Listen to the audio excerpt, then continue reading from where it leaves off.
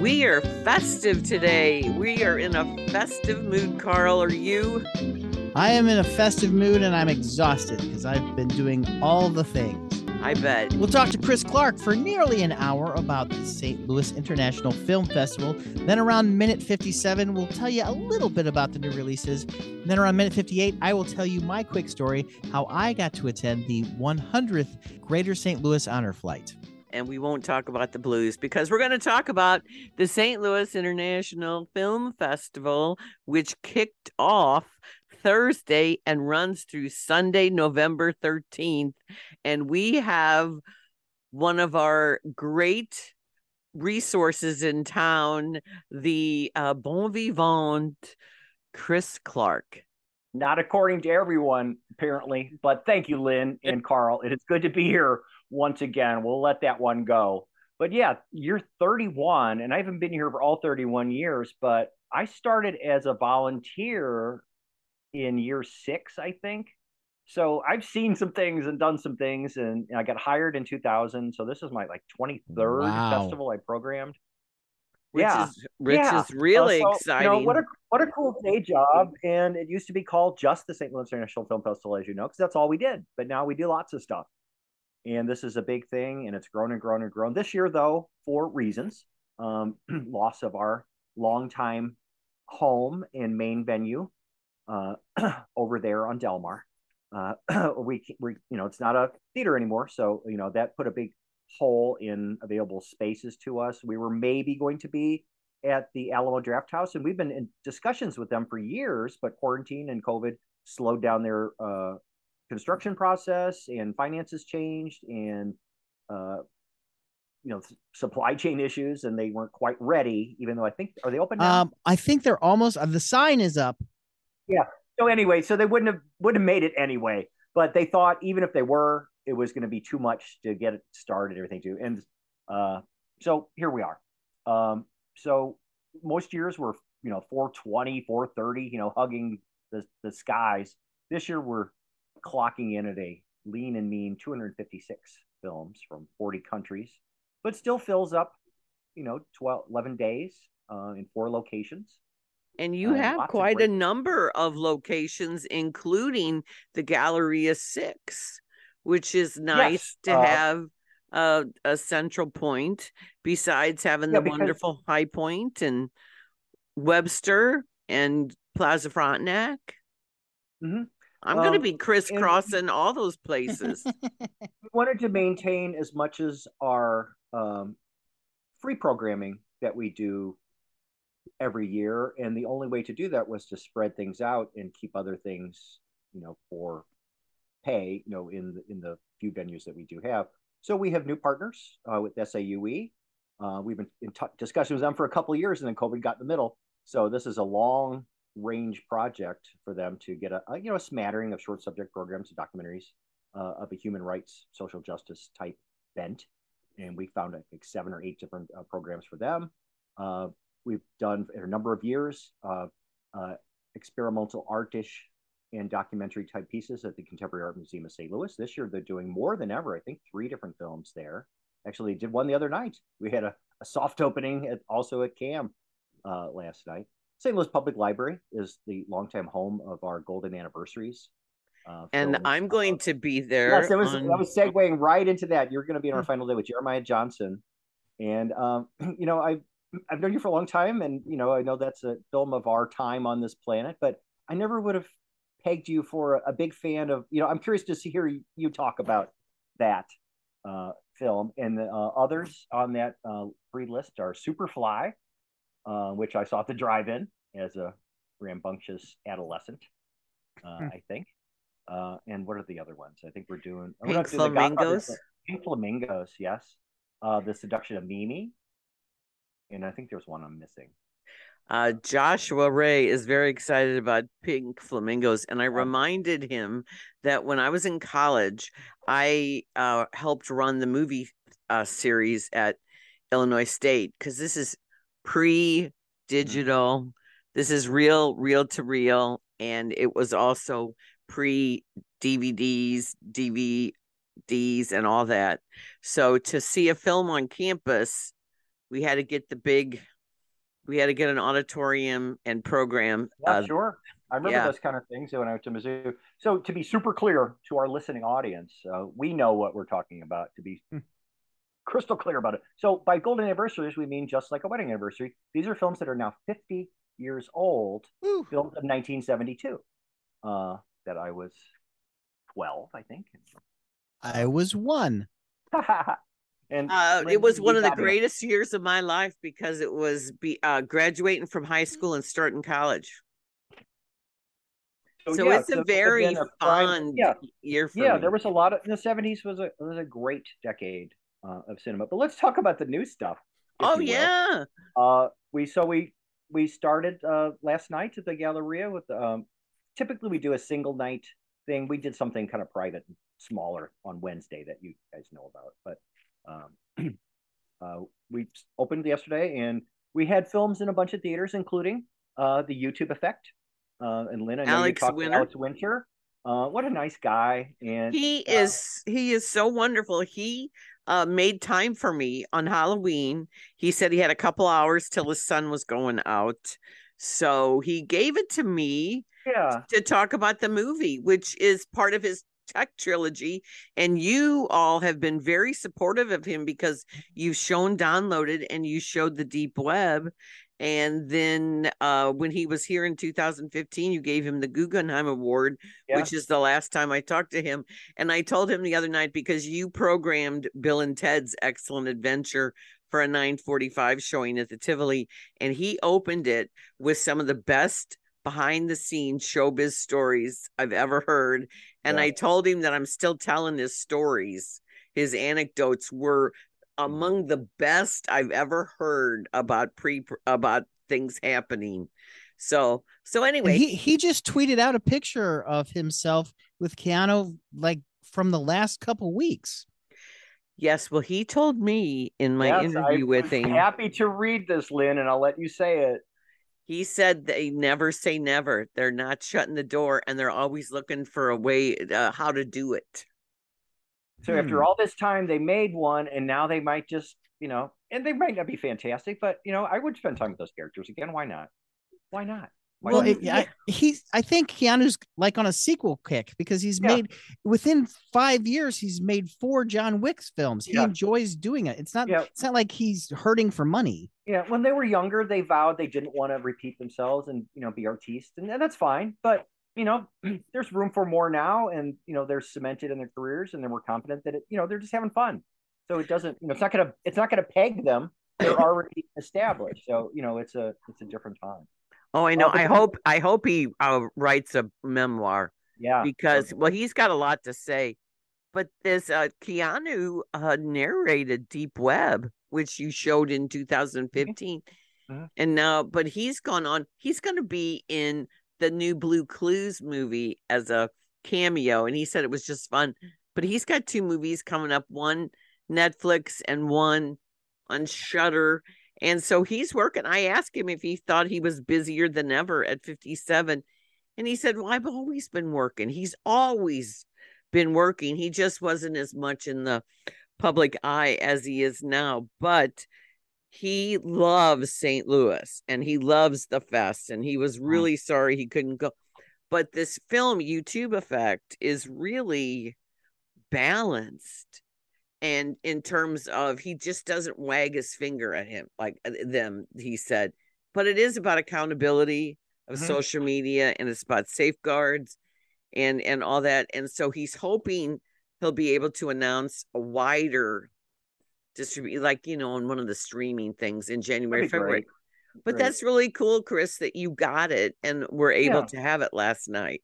So, I think I mentioned that we're smaller. That meant half of a lot of the things we typically do. So I did half as many narrative features. Brian programmed half as many documentary features. So, well-deserved spot in this lean and mean lineup. So that was in the middle of the afternoon, 5-ish hour, 4:45, something like that. So our main film then last night was, it was like 6 something. Anyway, Empire of Light. 6:45 to be exact. Yes, 6:45. It's all a blur now. That's yesterday. That's the past. I'm tired. Empire of Light. a nice love letter to cinema, and a nice, great cast, luscious filming. So many check marks about it to make it our. Olivia Colman is, well, she's always good, but it's Yeah, Roger she's Deakins generous. Yeah. cinematography. Oh yeah, there's so many endless, check boxes about it. Mendes, Deakins, Coleman, Firth. I can't remember the English Toby actor. Jones, and then Yes, yes, yes. the new Toby guy Jones. Michael Ward. Michael Ward. He has a BAFTA though, so it's not like Yeah. he's not brand new, but still. But what right. a wonderful English festival Sam film kind of Mendes. story. It was just right, just right. Well, and then go ahead. Go ahead. I was just going to say, being a woman, I'm really excited about Women Talking, which will be the 13th. And then I'm also very excited about She Said.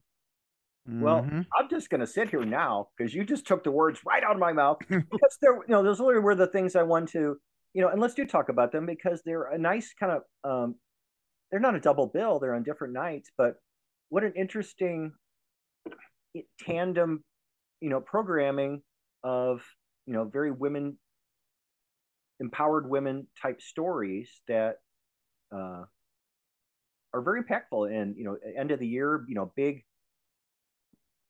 Oscar bound stories, particularly Women Talking, which was the darling of a lot of the fall festivals and is our, kind of our closing night film. And very heavy, with big buzz names: Rooney Mara, Jessie Buckley, Claire Frances Foy. McDormand. Yes. And She Said is, a heavy cast too. Love me, Carey Mulligan. Yes. And Zoe Kazan, right? And that's, also deals with cinema in a tangential way, is sort of the root of the story. Yeah. And boys behaving badly, like they do. But I love that those two are, part of the festival. But, those are, big, big, big highlights. But there's lots of other cool things in the corner. And another thing that, it was a hard decision. We're only playing things one time. So if you don't, if you miss it, you miss it. You miss it a lot because we play things, two times as much as we could.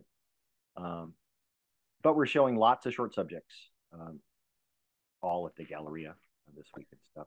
Well, a couple of the big winners at the St. Louis Filmmakers Showcase, which we were part of this summer, are back, including Joey Polillo's new home, which is going to involve most of the interview subjects are coming because I have a feature on Joey that will be on Pop Life STL today. And he says Russ Carnahan's going to be there and most everybody in it, but it's about the Bosnian refugees who came over and made a life in St. Louis. And it's a wonderful film. It won Best Documentary Feature at the showcase. Yeah. And that screens Sunday afternoon at 2:15 at the Galleria. And I'm sure it's going to be quite the red carpet affair. Yeah. Well, do we actually have a red carpet there? Well, I'm just saying that in terms of... Does the Galleria still have carpets? They do. I know. Well, I'm just thinking, the guy that runs Galleria 6 is really pro St. Louis. It's a very nice cinema. You don't, you go, oh, I'm not going to the gallery. That is probably the Galleria Cinema is probably the nicest thing in the building. I hadn't been there for a long time until we did our Q-Fest event there in the spring. The mall looks nice. It's not empty at all. There are people and families everywhere. It is perfectly fine. And safe and wonderful. The food court is all full. Nice traffic, and I like that you don't necessarily hear the other theaters through the walls. No, it's a very well run, but it's an independently run place. They have other locations in Texas, I believe, and they're looking to expand a little bit to the east at some point over on the other corner of Forest Park. Maybe someday. So anyway, but it's a nicely run facility, and we like being there. They're just the right sizes. of theaters, and the seat they remodeled it just like 4 or 5 years ago, so everything's kind of been redone. So to recap, the movies that we just mentioned, A New Home is going to be there Sunday at 2:15. She Said is going to be there Tuesday night at 7 o'clock at the Galleria. And Women Talking Spotlight, She Said, Ooh. is our kind of middle of the festival, our big spotlight film. And then Women Talking is going to be at Plaza Frontenac on Sunday the 13th at 5:30 at night. Yes. Yeah, well, She Said is about the Harvey Weinstein Me Too revelations. Megan Twohey and Jodi Kantor, based on their respective novels, on their experiences writing this, and they kind of commingled it together into one story. But it does follow the exact timeline in real people that were in the news and were the progenitors of the Me Too movement. Right. So the New York Times reporters, and then we're going to do to honor Cliff Freilich, who is retiring as the longtime executive director. I sat next to him the other night at Armageddon Time, and we had time to chat beforehand. And I asked him if he was about happy retirement, and he seemed perfectly happy to retire. Although I must correct your verb tense. It's retired. He's gone, not retiring. He's just showing up. Yes, no, but that was the end of June, and as you know, Brie Maniscalco is our new ED, and it's been great smooth sailing, and it's a fun team. We miss Cliff. It's hard not to have. We only have a small staff that runs this monster thing. Only 3 people now. It was 4 before. It was hard. Now it's harder with 3. But for 19 plus years, he was there and then left for a couple of years, went to the Post, and then came back. But all the things that we did and grew the event and organization into this mammoth thing with 4 or 5 annual events. Still the same number of people doing it. But we love the challenge, and we love doing what we do, and keeps us busy. Well, he's a great leader. Yeah. His event is Saturday, November 12th at Webster, and you guys are going to show His Girl Friday, one of the screwball comedies. Cary Grant, Rosalind Russell. He loves. I guess he still loves. I got to start tense now. See, I got to be consistent. He loves Howard Hawks and always has. He has a great encyclopedic, film knowledge. But this film in particular ties together his love of cinema, his time with us, with his other career and newspapers of his life. He was a journalist. He worked in journalism for as many years as he worked for Cinema St. Louis, nearly 20. He had 20 plus years in the field of journalism. So what a fun commingling of his whole life, and a nice kickoff within the festival that he helped grow and build and everything too. At Webster, where he taught and I went, and we love being Winnie Moore, and so it'll be a nice night. It is going to be a lovely night, and I talked to him as I was sitting next to him about the when I grew up, I wanted to be Rosalind Russell, because obviously I became a journalist too. And I said, I was in newsrooms with a very few women. So not much changed between the 40s and the 80s. And then things got a little bit more equitable. I wouldn't say ever equitable, but that, so we were having a good laugh about the more things stay the same. I could see you, Lynn, in that hat that she wore a lot during that movie. That looked nice on you. So yes. I do. That was a snappy hat. Well, everything about that movie was snappy. The writing, the pacing, the syncopation, everything about it was, pitch perfect. Right. And it was a takeoff on the front page. The front page, yeah. It's a remake. Howard Hawks just wanted to make it funnier and snappier. And what a challenge to do that, to have the rarity that the not sequel exactly, but a remake is superior to the original. So that's hard to do. I love the front page. I think that is also a classic movie. And that's the other rare case. This is an example where they're both good. Right. One's just a little better, and so much so that it kind of dims the light on the other one, which is perfectly serviceable and very entertaining. Perfectly serviceable, and a decade or two earlier, just the best in time, and it doesn't hold up quite as well. Not that both of them do anyway, because they're just of a certain era. Lots of smoking and old timey telephones. Oh my God. When I first worked at the St. Louis Globe Democrat, it, stuck in time. Talk about stuck in time. But you would go up the elevator to the fifth floor newsroom. The elevator reeked of cigars because of Bob Burns and Slugger. And I was pregnant with my you're blaming the son. sports department. Is that what you're doing? Yeah. Mm-hmm. And I would get on the elevator after a long drive, and that smell of cigars would hit me in the early stages of pregnancy, and I would just be green by the time I got up to the newsroom. But yeah, the old typewriter, Slugger still used an old typewriter, and he had the stogie and he had the typewriter, and it was just like it's totally out of a movie. So that's why I'm going to have a great fun on November 12th. 7 p.m. Winifred Moore Auditorium at Webster. And our good friends Ron Stevens and Joy Gurnick are going to be there too. So I'm excited because, they're in the process of moving. So we don't get to use their wonderful abode house. We're already the house party. We're already talking about the launch of the next generation of festival parties in their new abode. And Ron introduced me to one of their neighbors who wants to have so we're going to have a transitional year with old neighborhood, new neighborhood parties. Don't you worry about it. It's on my agenda. All right. That's great. Yeah. Because we're going to be festing through this, because now you're back from 2 years of uncertainty, and you can still do virtual on a couple things. Well, I'm going to correct you one more time, my good woman. You can watch a lot of stuff actually, because it's all the short subject programs.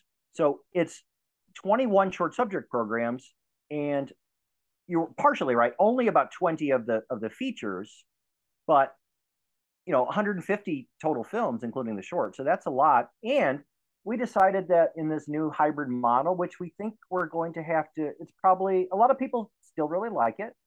And, it's better for certain seniors who know how to, push the buttons on their TV and get to the viewing portal and stuff. But, if you do that, some people just prefer it, or it's easier, or if you want to watch a bunch of stuff and you don't have time, or your kids or something. So to be more accessible and to go into the corners of Missouri and Illinois. So it's quite a bit, and we made them $5. So it's far less than a typical ticket, where the past couple of years that was their only income. So they were regular price, and it didn't seem quite fair, because it's not the same as going to the theater and getting popcorn and soda and everything for $50. But we wanted people just to enjoy the films, and the array of things that we're offering aren't the studio titles, so you can't see She Said at home, because that's understandably, that's just not going to work. But we think they're really fun, entertaining things. And one of the ones that's selling really well online, and I can't wait till next Wednesday to see it, is, Carl, are you a fan of pinball? I love pinball. I'm a pinball wizard. Do you know the name Roger Sharp? I've heard that name. Roger Sharp, in the early 70s era, 72 or 73, so it all tracks back, moved from Chicago to New York and hustled his way into a job for GQ magazine, of all places. He was not a fashion icon on his own, but just got a job being an editor. He was a longtime pinball fan and found this grungy pinball machine in a just because he noticed it through the window, but it was like a video arcade for adult men to spend an afternoon, those kind of places. But it was a pinball machine in the front. He didn't go into the booths. He just wanted to play pinball, and he went there every day. Well, there was a raid one day, and he thought it was because of the theater. It wasn't. Pinball was illegal in the city of New York and had been for decades because of Fiorello LaGuardia. It was on a mafia rampage, and pinball machines were a soft, easy target where he could put a big pile together. He claimed they were gambling, instruments of gambling. So flash forward almost 40 years later, this guy just on his own kind of mounted a campaign, interviewed the owners and creators of all the big machines from Bally and all the other companies, and wound up in this being the demonstrator in this big court case in Lower Manhattan. And his attorneys and stuff for the case brought in a pinball machine. Well, they pulled a fast one, and they had a second machine off in the corner, the judges and the other side. He said, okay, it's a game of skill, and I will show you why it is a game of skill. This makes it even easier. It didn't matter that he had barely played or maybe never played a game, because he showed that it's not, it's not gambling. It's a game of skill. And he showed, bumpers and everything too. And they said, okay, it's over. So after all that years, but it wasn't just New York. It was Philadelphia. I know was another city, and big cities all across the country. It was illegal until this time. So it was a submission. It's fun. They interview the real guy, kind of pops up in various scenes to kind of set the tone, but it's a period piece, set in the real time. You see the big game at the end. And lo and behold, the producer of the film is from St. Louis. Yay. And she's coming. So, it's just a fun, zippy story about, a sports movie, I guess, of sorts, if you will. That's where we're kind of classing it. Yeah. But, he's written a lot of books, this man. He's still a journalist. He's still a contributor and consultant to pinball machines to this day. So, what a and his sons are in the industry too. Yeah, a modern hero. So that's on Wednesday. That's Wednesday. Gallery of 4 pinball. The man who saved the game at 7:00. And it was a submission, like I said. So I read the submission. I'm like, oh, that seemed interesting. And one of the reviewers looked at it and liked it, so I gave it a shot. It was just so entertaining. Just what a fun discovery. And I like that part of things. We know the big tentpoles, like she said, and Women Talking and Empire Light. People are gonna be attracted because I've heard about it. There's big movie stars in it. Well, that's easy.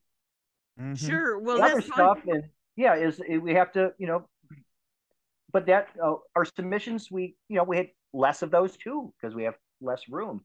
We had about 2,100 total submissions.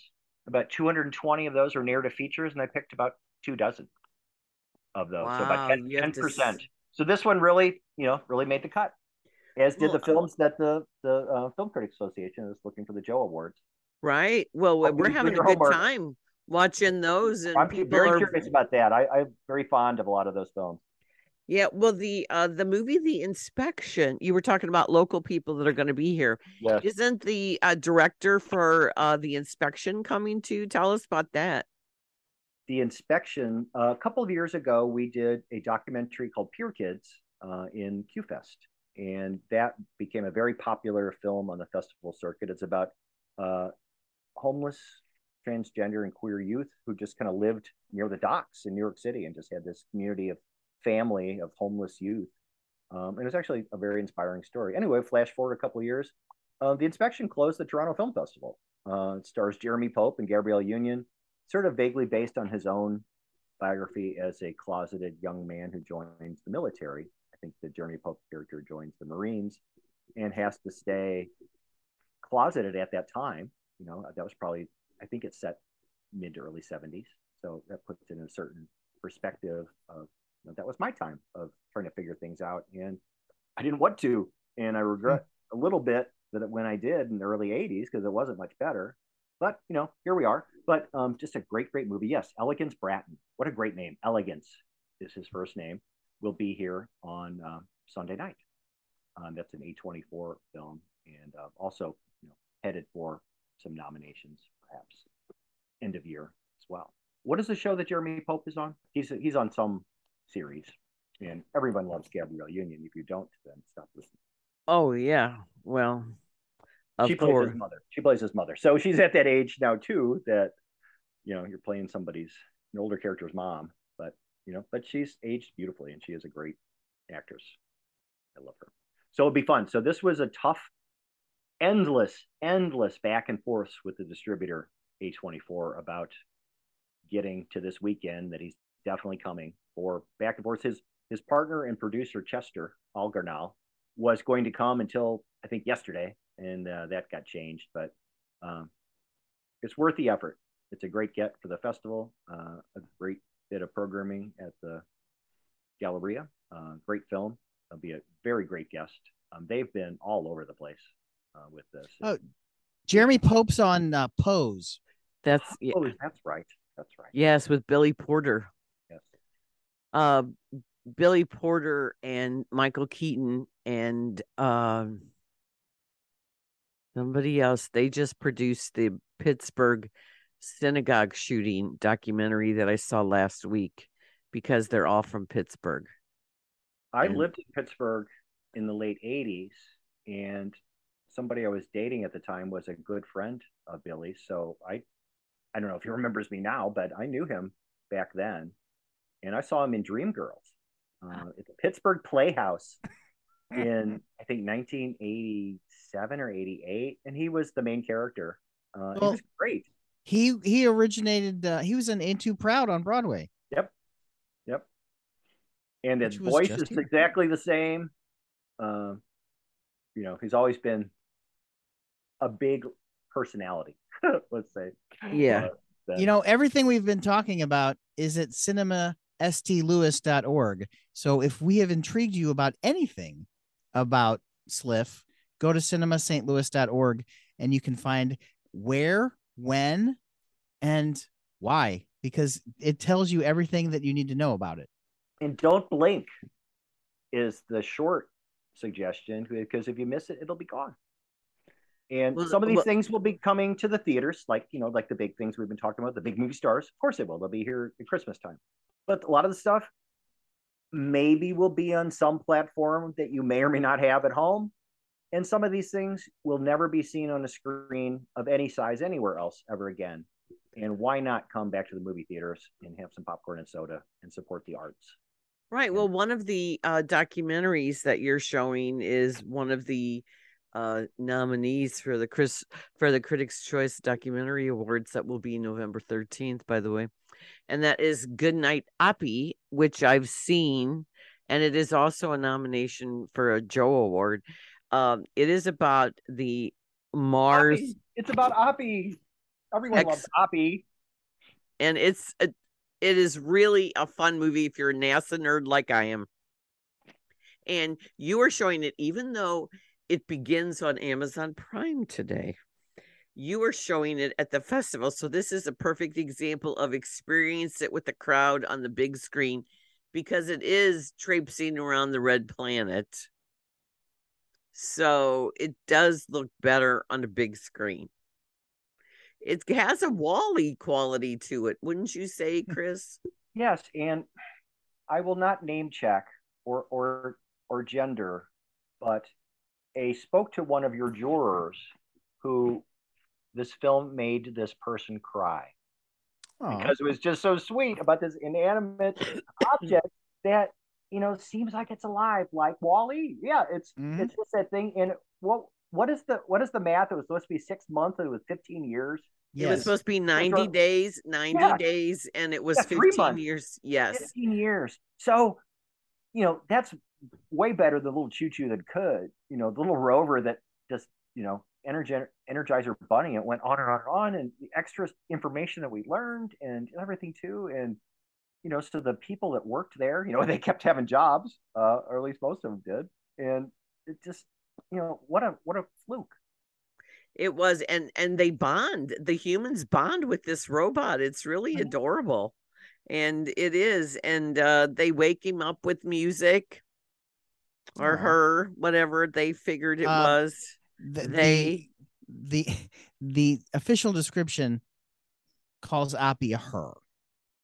Okay, just making sure. All right, nope, that's important. Names are important. So, well, Oppie would like to be known as a she. Thank you.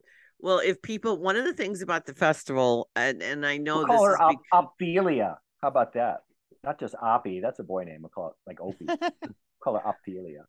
Well, some of your programming has gone on to be released in the next year, and you can say, I saw it at St. Louis Film Festival before it was big, because there's a number of films that go on to get some sort of acclaim. But one of the big movies that we didn't mention is The Son with Hugh Jackman. Yes. And this is a follow-up from the director Florian Zeller of The Father, which Anthony Hopkins won the Oscar for, and people are touting Hugh Jackman for his performance in The Son as a potential nominee. So if you're one of these people that like to see the awards buzz movies, that is definitely one to seek out. Another is, and I keep forgetting about it, and I feel bad because it's going to be the sleeper, uh, one of the sleepers of the whole festival, Living. That's right, Bill Nighy, It's right? Bill Nighy, and it's a remake of a Kurosawa film. And this man is, has been in this staid, British upper crust, wears the same bowler, very rigid. British. English gentleman. Yeah, kind of like Christmas Story, the old cranky man Scrooge, just by the book and did everything the same way. And then he gets cancer and decided, well, maybe his life's been wasted. He has to learn how to live late in life. And, he's got that very, stern face, and you can see him all dressed up. But he learns to live clumsily, and just, and what an endearing, sweet performance too. So there we go. And then we have some of the local St. Louisans, like today's Hungry Dog Blues, which won a number of awards. And it was filmed in Missouri. We have a toe-to-toe. We have a big night at the Galleria with locally made stuff. So Hungry Dog Blues, yes, is its return from the showcase, and it's going to be a nice big crowd. But also at the same time, local Black filmmaker David Kirkman's Underneath Children of the Sun, which is a time-spanning Afrofuturist epic that is made on a shoestring, but looks like it could have been made, on various planets. And it looks like they have lightsabers, even though they're not lightsabers. Yes, so they made on a budget. David's on some kind of program at WashU, sort of a adjunct faculty of sorts, on a, what do we call those things? So this is made it part with conjunction with his role there, but he made it some short subjects that had like gazillions of views on YouTube, and had discussions with Netflix, and big time stuff from the short they made about Shock, some kind of Marvel character. Anyway, I'm sure it's that'll based be tonight. on graphic novels. Yes. So that'll be, lots of big crowds there tonight. So that'll be a nice kickoff to the weekend. And morning, the audience gets to chime in for the awards, because Sunday night, the 13th, you'll be presenting all the awards, and we'll be there with the Joe Awards. But you'll announce the audience winners, so you get to vote, people. Democracy still reigns at Cinema St. Louis and the St. Louis Film Festival. Yeah, so we've done the same way. I'm the keeper. I've been the keeper of the ballots for 25 years. That's a very, very important, sacred duty. Well, a couple of years ago, it kept changing, and it wasn't until the last minute. And I think it was, the final day. I was in the, after I introduced the last round of films, I go in the office and wait, and I want to type out the stuff. So I want to, send one to then used to send it to Joe Williams, but I have to have it ready to go and get out the door, but it wasn't. But every time the score's in, everything would change. I have to redo the document, have to reprint it. It changed like 4 or 5 or 6 times. So I was sitting there and I was having a glass of wine, and then I kept changing. I was sitting there longer and longer and longer. So by the time I got to the party, I had used up a whole lot of paper and a whole lot of wine. It was a long night, but yeah, things changed by a couple of decimal points, and it reordered everything so many times. It was hilarious. So who finally won that year? I don't remember which year it was. So it was I know it was Green Book. Oh, okay. It was the last, because they showed it that last night, and something else was winning, and then after people saw that surged ahead.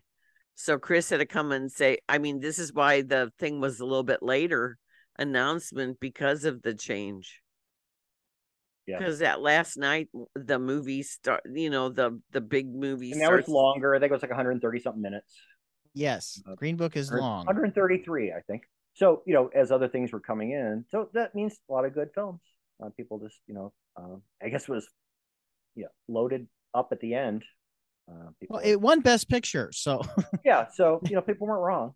People did really like that movie, The Popular Vote. Now you also have master classes. So people interested in making movies, interested in becoming part of the biz, you have various sessions to help them achieve their dreams, which is a nice component. And they're free. They're free. They're online. One of them's in person at a law clinic or law office downtown. But this weekend, we're going to be talking tomorrow morning with Andrea Sporsik, Klund with the Missouri Film Commission. And they have a program that's been running the past couple of years called Missouri Stories, where it's a two-part thing. It's a script writing competition for short subjects, in a process where you enter that and they're reviewed and a couple winners are picked. But the winners that get picked then get assistance with funding and crew and equipment to make the short film. And I think they're on their fourth or fifth completed film now at this point, after a couple of years of the process. So we're going to see, I think, clips from the most recent project. It's not quite finished, but we'll just talk about the whole process of getting from, script to film. And, I think it's interesting that they, lighted on a short subject, which is arguably easier to make, and it could be a better calling card. And I think it's smart to not devote vast resources and time to trying to make a feature where it might turn out. You hope it does, but there's so many more reasons that a first-time filmmaker should, make a short or two first and work their way up.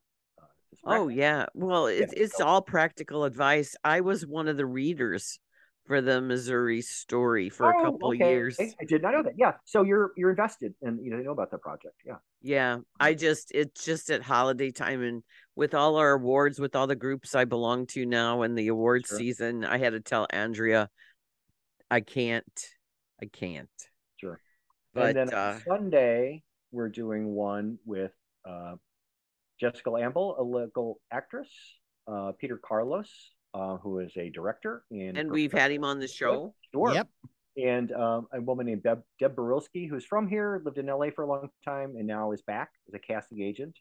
And they're going to kind of run through, what are the checklist of the gazillion and six things that you need to do and have ready in your mind or thought through on some level to make a film. Not just, hey, we want to make a film, run out in with your camera or your, video camera in the backyard and make something. Or your phone.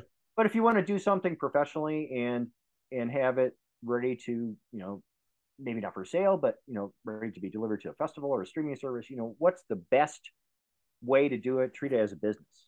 And this, arts are a business. In a film, you have to think about it in those terms because it's very expensive. And if you don't, then it's just going to be a pile of cheap looking junk and you wasted your time. Well, even if you use an iPhone 14 Pro, that starts at $1,200. Yeah. There's that. But then, sometimes you can tell it's just made on a phone, and that's a nice stunt. But does it propel the story? No. When they say, "Oh, made entirely on an iPro 14," blah blah blah, and that's the first three sentences. How cool they are! Pat them on the back. Well, what is it about, and why should I give a shit? Like, hey, I got a drone. What's the story? Hey, I got a drone. Hey, I got a pony. I don't care. Does it propel the story? It's a beautiful shot. That's great. But what comes next? Where's Grandpa? Did that old lady die? What's going on? Right. The story. It's always story, and casting to me is always 80%, because if you don't have the right actors, forget it. Yeah, and that's hard with a small budget or indie film where you might be relying on your pool of friends, and maybe your 19-year-old cousin. Well, maybe he's not an international assassin. In real life, so it's a stretch when you're on something. So to make something small, though, and they're helping them with the casting process. They're kind of pointing them in the right direction and not doing it for them, but they're giving resources to learn how to do it on their own. And then they'll be pushed out of the nest for the chickens. Well, some of the biggest surprises for the showcase is how well they use some local theater actors, like Ethan and Edna used the great Donna Weinstein, and it was a hoot. But there's the one or two scenes where they have the older ladies playing poker. Donna Weinstein was robbed. She should have been best actress. Well, yeah, no, I know We've said it out loud. Now we can let it rest at long Yeah. last. So Anyway, Carl, I loved that film. I just love it. Ethan I and love her. Edna. It was Yes. perfect. It was It's just worth. perfect. It's a comedy, which is very rare. I gave her Very one of my rare. little. I gave her one of my stupid little plastic things I get from Carnival Supply, and she cherishes that. Oh yeah. Memento. Well, Carl, what were you going to say before I jumped Oh in? no, I was going to say that um A New Home has Chris was just talking about the drone shots.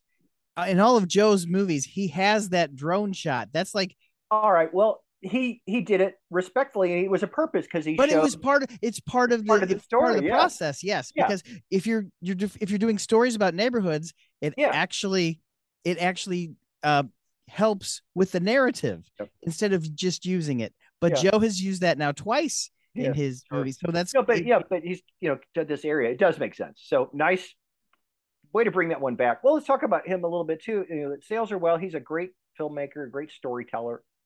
Uh, he is a great salesman. He knows how to get people to the table. That's for sure. So Yeah, I'm really impressed with the people that are invested here in St. Louis to make things. And the guy that did the movie, which what it was like the booty call movie, but what was the name of it? Do you remember? The guy, he had the best looking oh entourage. yeah, it was called Booty Call. I thought Yeah, so. that was made on a phone. That one was made on a But talk little. about It was it had music, but it was silent. But the action and skullduggery and missing kidneys and the whole 9 yards. the best looking entourage. Talk about supermodels in St. Louis. And apparently that cast is going to be used again in the next venture. So it's fun to see the same people do other projects in town, I think. Yeah, and we have a couple other holdovers from the showcase. A love letter to Brian Leslie Michelle, a experimental dance film. Will be one of our free shows at Wash U. The film about the local poetry scene, Poetry in Motion, was showing, I think, this Saturday. And Unresolved, that won our best ensemble. The 3-hour epic revenge drama that Bruce Carlton Cunningham, who has a role in, he's one of the slave era parts of the time spanning Underneath Children of the Sun. So he is well represented, Bruce Carlton, at the festival this year. But when a local filmmaker, Carl, turns in a 3-hour film, I'm immediately a little suspicious because he hadn't been making things that at least I was aware of before then. Like, oh boy, I've had 3-hour films submitted before, and they're just mindless goop. And like, what is this? But Avatar 2? Yeah, but it held up. It had multiple storylines, time spanning, also not future, but in the past. Like you only care about length of a film if it's got parts that aren't worth watching. Yeah, but he filled up the pieces. There's a lot of cross-connecting stories and characters, and everything gets sewn up. A lot of people get hurt, but that's that type of story. But he deserved his spot in this limited year to be able to bring an audience again to that, because he had a screening. His first quote unquote screening was during pandemic. He had it in a tiny theater somewhere, but he deserved his spot, and he's another filmmaker to come. The showcase shorts, including Ethan and Edna, will be one of our short subject shows at Galleria, and all the short subject programs, not just the online ones, but in the theaters. I think they're all $5 there because they're all during the day. We just want people to come and enjoy it. And you're one of the Oscar-friendly places that we are cyclically linked today. I was just thinking the same thing.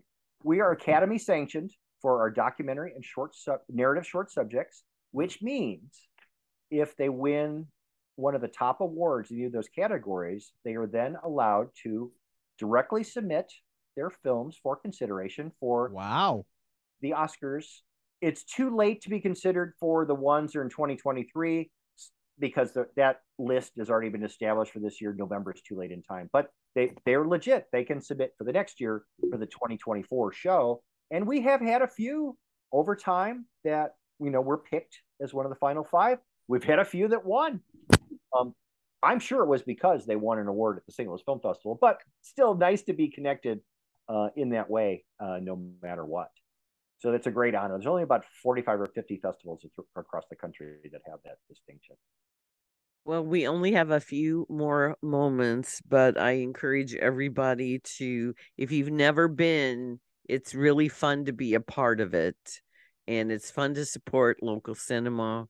And it's a huge, enormous job that you and Brian Spath and Bree Maniscalco do to put that on. And it takes a village, all the volunteers, all the venue captains. I was a venue captain one year, and it is unbelievably amount of work, but you guys are so organized and run like a top, and you are there if things go wrong.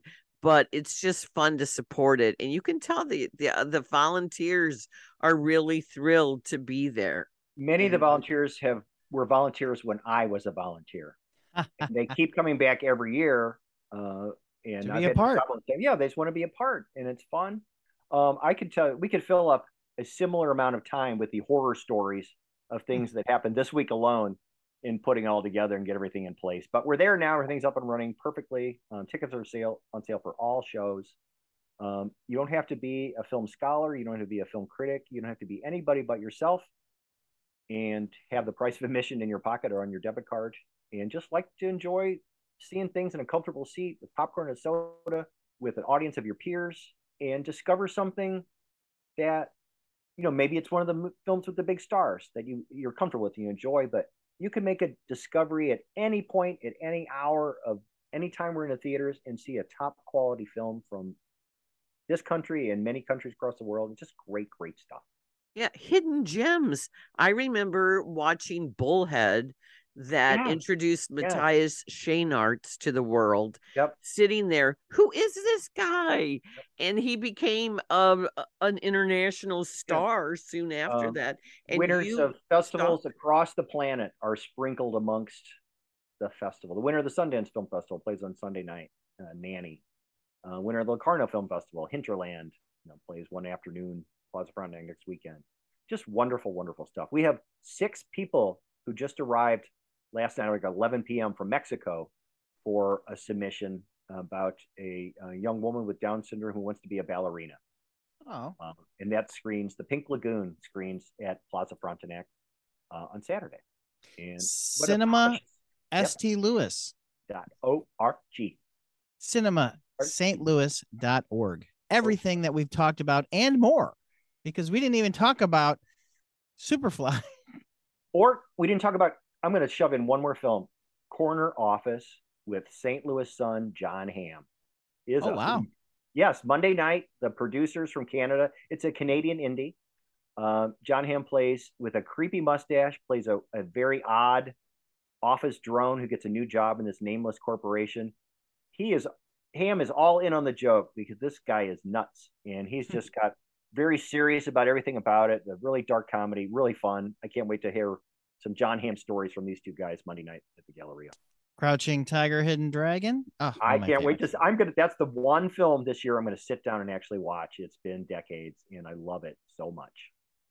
That movie's 22 years old now. We're doing it. When Sony Pictures Classics asks you to do a favor for them, you say yes. Yeah. They've been very generous to me for my entire career, and the man I've worked with for 22 years said, "Hey, this is our 30th anniversary this year. Would you pick a film from this list of films from there, from these past 30 years, and play it in the festival as just a tribute to us?" Absolutely, sure.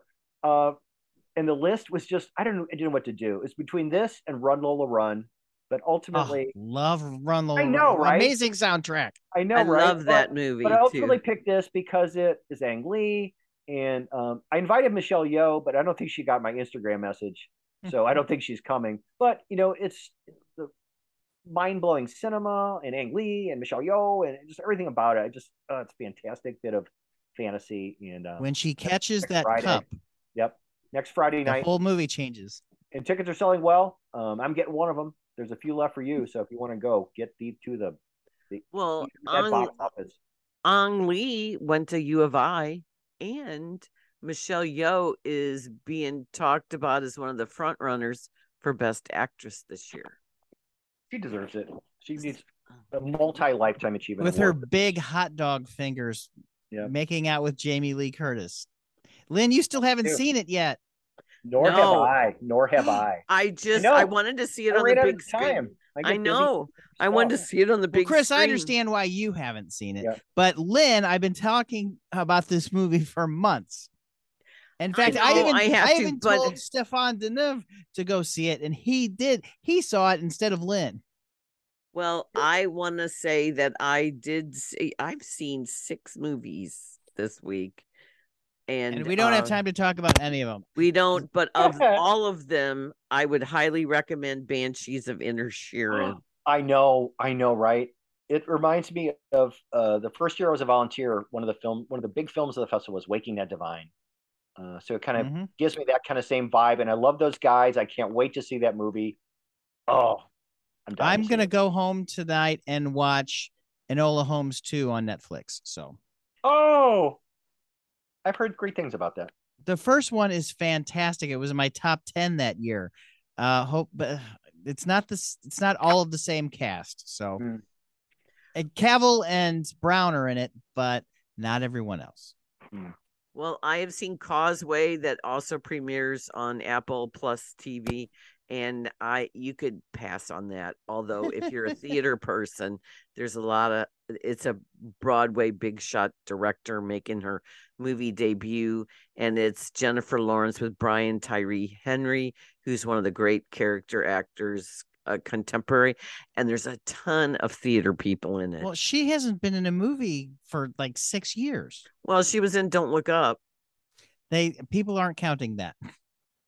Well, but it's one of those movies with pregnant pauses and it's very internal. Is it better than Mother? I miss Mother because I didn't. You are lucky. Well, I heard Mother about was it. Horrible. Because I heard after the screening, I heard everybody talking about it, and I was like, not one to see. Don't. You saved yourself. All right. So I want to mention that my wife's grandfather was on the honor flight this week, the 100th honor flight. And so after the hockey game on Halloween, I drove to Chicago all night. It only took me 4 hours to get to Chicago, but 7.5 to get home. But I picked up my daughter at school, and we flew to Washington, D.C. to surprise him at the Marine Corps Memorial, the Iwo Jima, and the 100th honor flight. Greater St. Louis honor flight has done this for 100 flights now, and there were 2 World War II veterans on the flight, including my wife's grandfather, and he says it was one of the best days of his life, not just because I showed up and because my daughter showed up to visit them. He had 4 other family members come and surprise him, and it was a great time. And the next honor flights are like almost all sold out, but Desert Storm soldiers are now allowed to go on honor flights because it's been long enough. Next year will be 2023. Yep. And Desert Storm was almost 30 years now. Carl, so, I think Nicole's grandfather was on KMOV. No, he was on everything. He was on 2, 4, 5, and 11. So he was the one. When they were talking about the people coming from Chicago, that was me, you, and Maggie.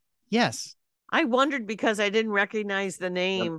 Well, if you looked up, you could see my wife's name, like right, because they didn't show her, but they showed her name tag. And I said, well, people are going to know who it is now. Well, I didn't. Okay, small world after all. So that was really cool because the woman was talking about that, and he did say it was my wife's aunt said he got surprised so many times today. I'm surprised he didn't have a heart attack. I know. Thanks. I know. I heard that, and I went, "Ooh, okay." Yeah, he's 95 years old. He's he said it was one of the best days of his life. So it was. I was glad to be there.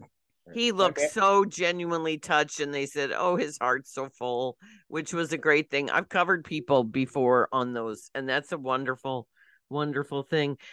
Real quick, and this is so trivial after what you said. But That's about right. Yeah. yeah, no. But if you are looking for something to see on TV that's really a throwback to the days we look upon fondly, Blockbuster. The irony of this is hilarious. Netflix is running a new TV series called Blockbuster Randall about Park is the lead. about I like him. an old video store in a strip mall in Michigan. Yes, I hear I hear the reviews are mixed because it's all about it's a workplace comedy, and our buddy Kevin Brackett said I never saw 6 people working in a Blockbuster at any given time.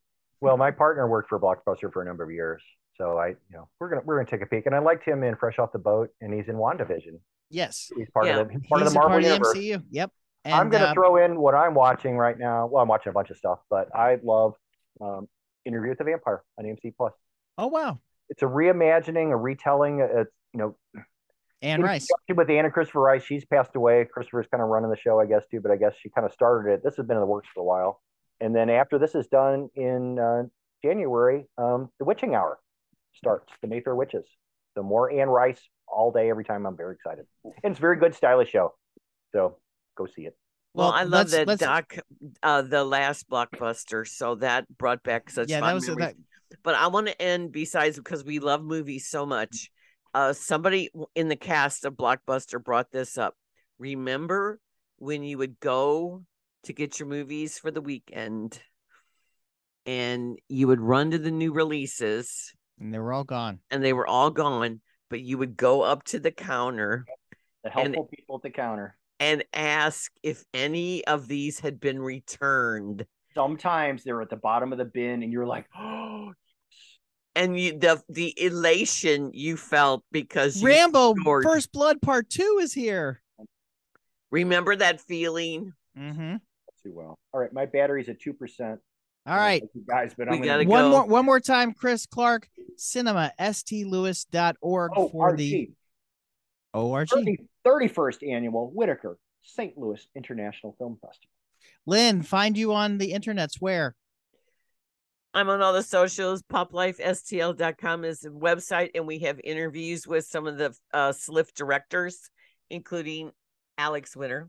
Yes. And I am on KTRS every Thursday night with Ray Hartman, and we did talk about the festival last night before and after the movie reviews, and he interviewed quite a few of the directors. He has. He's very generous with his time with us. So Yes, which is really great.